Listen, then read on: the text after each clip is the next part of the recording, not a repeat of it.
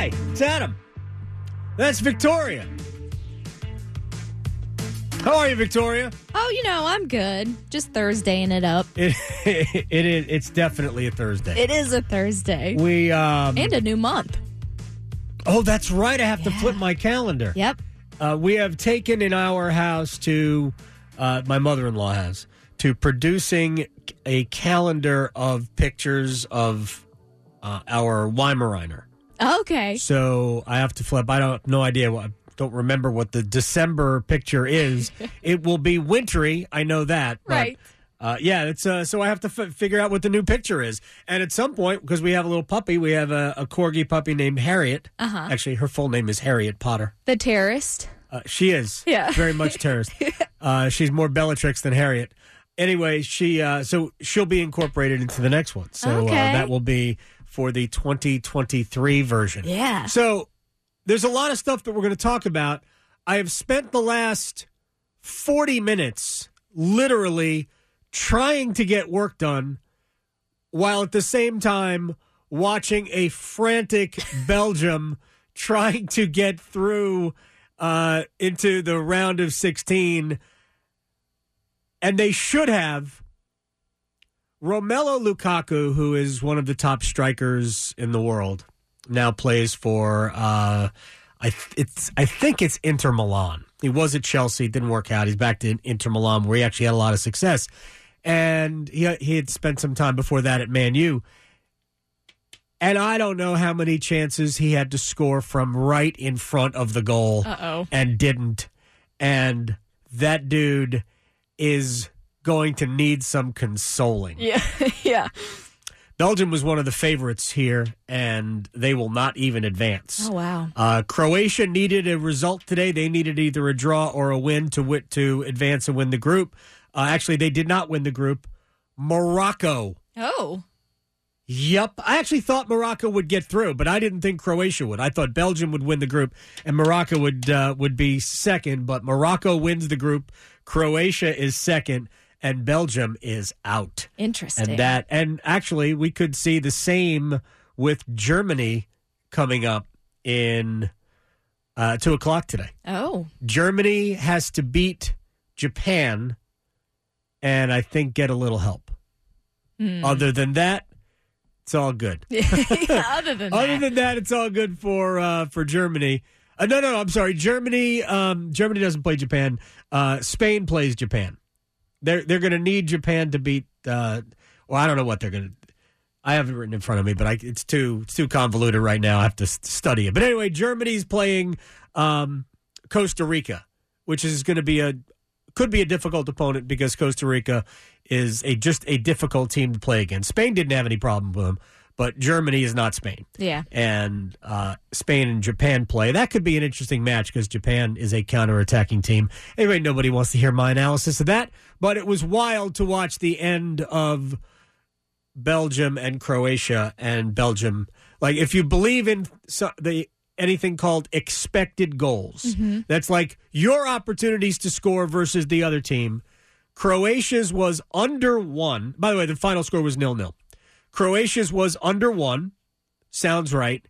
Belgium's was 3.29. Oh, wow. And did not score. Yikes. Yep.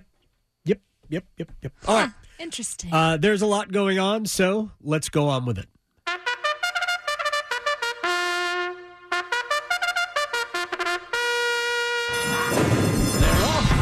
While I'm fumbling through this, Victoria, I need you to research this for me. Okay. We have to send a thank you note to the Rose Bowl. Okay. So, and this comes not from me, actually, because I'm not interested in the college football playoff, other than from a professional perspective, because we'll talk about it. I'm definitely against playoff expansion, but from the college football world at large, we need to send a thank you note to the Rose Bowl because they have acquiesced, given up favored nation status, and now we can have the college football playoff expansion to 12 teams 2 years earlier than we had originally been told. Oh, okay. Yeah, so again, we need to figure out where we send a thank you note. Yeah. Do we need to send like an edible arrangement? Right. Those are very good. Have you ever sent an edible? Yes, they're Excuse delicious. Me. My gosh. It's fine. Just get the caffeine. Go. Yes, I have like the chocolate covered strawberries. Yum. I like the pineapple. Ooh, I haven't had the pineapple. Yeah, not chocolate covered pineapple. That would probably Some make people probably would love it, but yeah, no, I haven't had that. Yeah. So yes, chocolate covered strawberries. Excellent. Yeah, we need to send an edible arrangement or something. Maybe some roses. Yeah, that would be good. I don't know if rose. Well, yeah, to the Rose Bowl. Right. Yeah, very good. It's my first day here. Oh my god. It's okay. Thank you. It's okay. Soccer's going on at the same time, so Yeah, I know I think I was your hitting the head brain with the is ball. going I think I was hitting all the the head. directions. So, thank you, Rose Bowl. Yes. We do have one more year of the boring, old, convoluted way that it clearly hasn't driven interest at all. Jeez. So we have one more year of this, and then we'll get to that. It starts in the 24 season, and it will be a 12-team playoff like it's been explained to all of us. The top 4 conference champions will get byes. 5 through will play in, if you will. Those opening round games, 5v12, 6v11, 7v10, 8v9, will be on campus sites or a designated location at the discretion of the higher seed. So just throwing something out there, if the 8th seed is like, I don't know, Charlotte. Yes. Whatever. Just throw it out right? there. If they chose to play their game at Bank of America Stadium, they could do that. Yeah. So it wouldn't have to be at wherever Charlotte plays their home games. So I just use that as an example because it's an NFL team in a city with a school that's probably not playing in front of 70,000 people. Yeah. So that all starts in 24. The week of this of the opening round games is scheduled for the week before the week that contains Christmas. I think in 2 years, in 24, I think Christmas is on a Wednesday. Yes. Right? I think the Saturday is the 21st. So it's the week ending in the 21st. And my guess is, because there are only 4 opening round games, my guess is that they'll probably stay away from Thursday since the NFL now has Thursdays. But I wouldn't be surprised if we had a game on Wednesday in prime time, a game on Friday in prime time, and then 2 on Saturday. Unless the NFL schedule has already poached into Saturday, which I think it might actually in 24. We haven't made the NFL schedule yet, but they're planning on it. Then it's possible because none of these teams will have played for at least 2 weeks. We could do, Monday, Tuesday, Wednesday, Friday. Yeah, sure. That week. We could just do it that week. And then the quarterfinals would be played in there are 6 New Year's 6 bowls. So the bowls are orange, peach, fiesta, cotton, rose, sugar. So 4 of those bowls would be quarterfinal sites. 2 of those bowls would be semifinal sites. Those have already been designated anyway. And so they would basically be using the Access Bowls, the New Year's 6 bowls, as quarterfinal sites. At some point, and I haven't gotten the answer to this question yet, and I'm fascinated by it. For the 2 years that are remaining on the current contract, so it would stay. And my guess is ESPN would get all these games. Yeah. Beyond that, this will ultimately be opened, and I think that the contract will be split. Because, frankly, if you're doing it for money, and that's why they're doing it, always, then it's worth more money to have more networks involved. Sure. Whether it's 2 or even 3, it's worth more money. I also think that, remember we played the clip from Tim Brando? Mm-hmm. I wouldn't be surprised if Brando's ultimately right that by 26, if we didn't just go, heck with it, let's do 16. Why not? Right? Tim Brando, by the way, is on the show tomorrow. So I'm fascinated by all these things, but also, will they scrap quarterfinals at neutral sites and go to campuses? Because that would be super interesting, but also dangerous to bowls. Think about all the bowls right now. Just use our example of the Peach Bowl, which has a great relationship with the ACC and the SEC.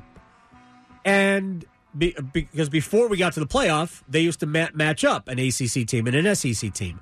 And for the most part, all of their preseason games or early season games, the kickoff games, feature either an ACC team or an SEC team or both.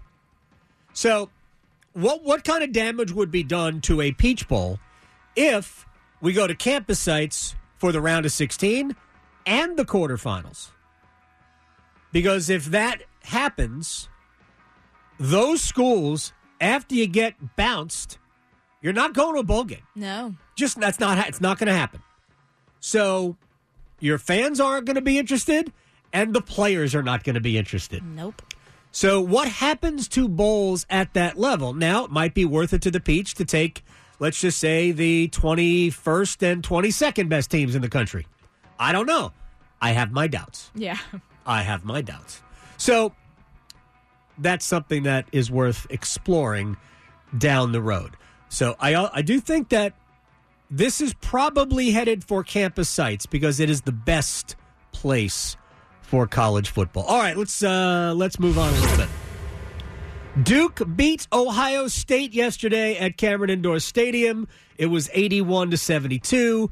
They shot it better from three-point range. They shot it less frequently from three-point range. I'm impressed. Yeah. Duke has taken a lot of threes and missed a lot of threes. But I think they were 5 of 13, so very efficient. 5 of 13. If you were 10 of 26 in three-point range, there's a lot of threes.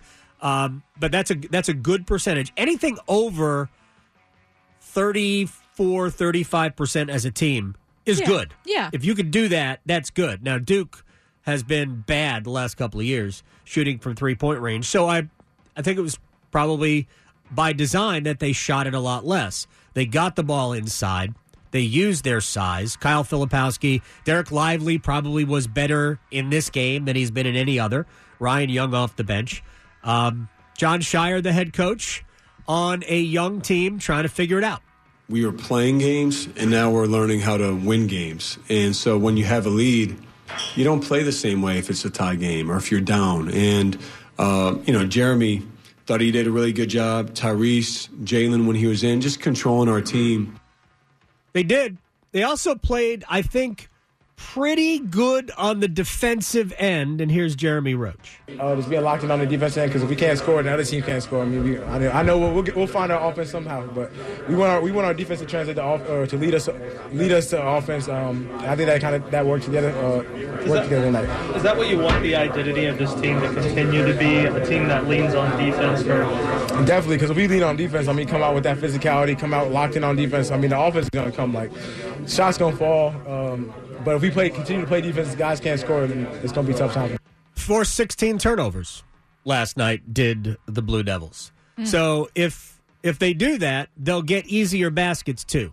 Defense will lead to offense. Matter of fact, that's really what happened in Bloomington last night. I thought whether it was Indiana's defense, which I thought was exceptional, or North Carolina just not really doing a good job of taking care of the ball, maybe not throughout the night, but in key situations, it just led to a lot of Indiana runouts. I can't even tell you how many times in the second half it looked like Carolina, hey, they might just sneak back in this sucker right here, and then lazy pass or fumbled dribble off your foot or something like that. All of a sudden, it's going the other way. Yeah. And Carolina doesn't have good enough floor balance, and it's a run out and an absolute lay-in for Indiana. But the Tar Heels have lost their third straight. Armando Bacot had a double-double, but also injured his shoulder.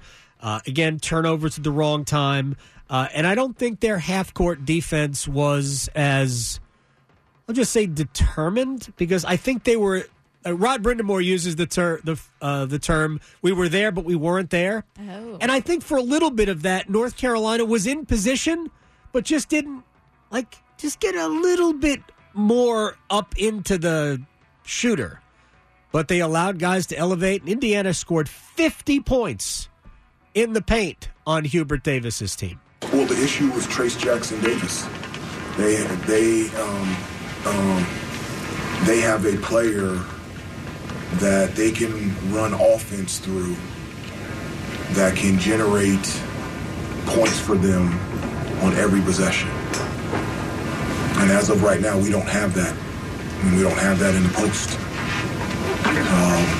Not only can he score, he's a gifted passer. And so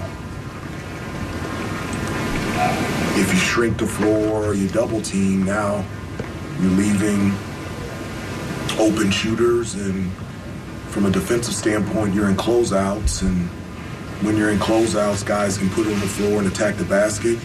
I think another thing is, one of the things is not necessarily returning the ball over a lot. All right, so again, they didn't turn it over a lot, but they turned it over at bad times. I really thought at the end of the first half, and they got back in it, it looked like, all right, they'll be okay. And they came out in the second half and were really bad initially, and they did their best just to keep it viable. But Indiana was clearly obviously the better team. I do find, can you play the very beginning of that clip again? Well, the issue was Trace Jackson Davis. They have a player that they can run offense through that can generate points for them on every possession.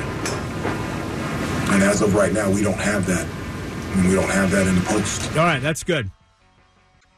Last year, Hubert Davis used Carolina got run at Wake Forest, just absolutely crushed at Wake Forest. And Hubert used they have better players than us. We're not as good as them. And it didn't work immediately, but that was like the rallying cry for them last year. This is an early use of that. Yes. Because that's what that sounded like to me. Yeah. And Bacot hasn't been the same player, but what is it, December 1 today? Mm-hmm. So it is. It's early. I am in no way concerned about whether or not North Carolina is going to be good, bad, otherwise. I said this yesterday. There was a lot of chemistry and getting on a roll that went into last year. Doesn't mean that Carolina wasn't an excellent basketball team. But there's a lot of excellent basketball teams that don't do what Carolina did. So you have to allow for just the fact that you just start getting it and you're confident and you're better because you're confident. There was a huge element of that went into winning at Cameron, winning at the Final Four against, but not just that game in the Final Four. Like, along the way. Yeah, momentum. They got away with, wait, did they just do that again and again and again? It's not like they went into the tournament as a 1 seed. No. So there was an element of that. And then essentially the same team comes back and they're number one in the country. And I said this at the time, so no big deal, that we'll find out just how much last year was momentum and confidence and all of that, because it's the same team. And for about 3.5 months of that season, there weren't an automatic NCAA tournament team. Now, I said, I think the truth is in the middle. It leans more towards really good, so it's not dead in the middle. but it's not at the extreme. And I think they're a top 12, top 15 type team, which means you can still win a national championship. But they're not. They're not significantly better than really any of the other good teams. I mean, you might even put Duke in the same category, to be perfectly honest. I don't know what Duke is yet either. It was a good performance by the Blue Devils last night. Let's talk a little football because the NFL week starts tonight. Oh, boy. Does it have to? Bills and Patriots will be the game. Mike Reese covers the Patriots for ESPN. And here's his take on the Patriots if they lose to the Bills tonight. I actually don't think that way because I look at their remaining schedule, right? They go on the road at Arizona, at Las Vegas. To me, 2 winnable games. They'll probably be favored in both those games on the road. And then after that, they come back home. They have the Bengals, another team in the AFC playoff picture here at home. And then they have the Dolphins at home and then the Bills. So a lot of teams that they're playing at the end of the year are in the playoff hunt that if they beat them, it could improve their own standing in the AFC. So I don't think tonight's like win or it's over, but obviously it would make it harder if they don't get the win tonight. All right. Those are all losable games. On the road, no matter who you play, is a losable game. And the 3 home games after tonight are obviously losable. I mean, they don't have any more games with the Jets that are automatic for the Patriots. So even though the Jets are good, I'm just saying that the Patriots just automatically win those. Mm-hmm. And I understand why you would think that if they lose tonight, they're out. They are currently a game out of a playoff spot. So I think they're 6-5, and the Jets are 7-4, and they hold down the last playoff spot. Now all they'd have to do is tie the Jets. Yeah. And they would get that spot, and I do believe that there will be an opportunity for the Patriots to tie the Jets because the Jets' next few games are pretty difficult. But the rest of the schedule for the Patriots is a problem. And I think the bigger problem for the Patriots is their offense is just, yeah. And there's a lot of that going around in the NFL, by the way. Points are down by like 3 points a game. Wow. Per team. That's a pretty big number. It's been a crazy season. It's been, like I said before, it's gotten better of late, but it still isn't, it hasn't been it's not been a Renoir for the NFL. And really only have to look at other teams like the Packers, right? Or the Buccaneers. The Buccaneers are right now in a playoff spot at 5-6. They are. Just want to say that. Out loud, I want to say that. It's real. One more thing about the Bills and the Patriots. And this is from Greg Cosell, who works for NFL Films, and you see him a lot on TV and in podcasts. And if you follow football people on social media, you will often see Greg Cosell videos circulated because he is a very tape-oriented analyst for especially the quarterback position. And here's what Cosell had to say, and this is on the Ross Tucker podcast. Here's what he had to say about the Bills and their offense. I think we've become a little enamored with the fact that Allen is so special as a talent that we lose sight of the fact that this team does not have a real good O-line. They don't have a consistent run game, which they're trying to develop. And really, they have one real good receiver and then a bunch of other guys. So, I think the sense is that, this is a super talented offense. It's not a super talented offense. And it's built around Josh Allen being special every single game, and that's hard to play that way. It is.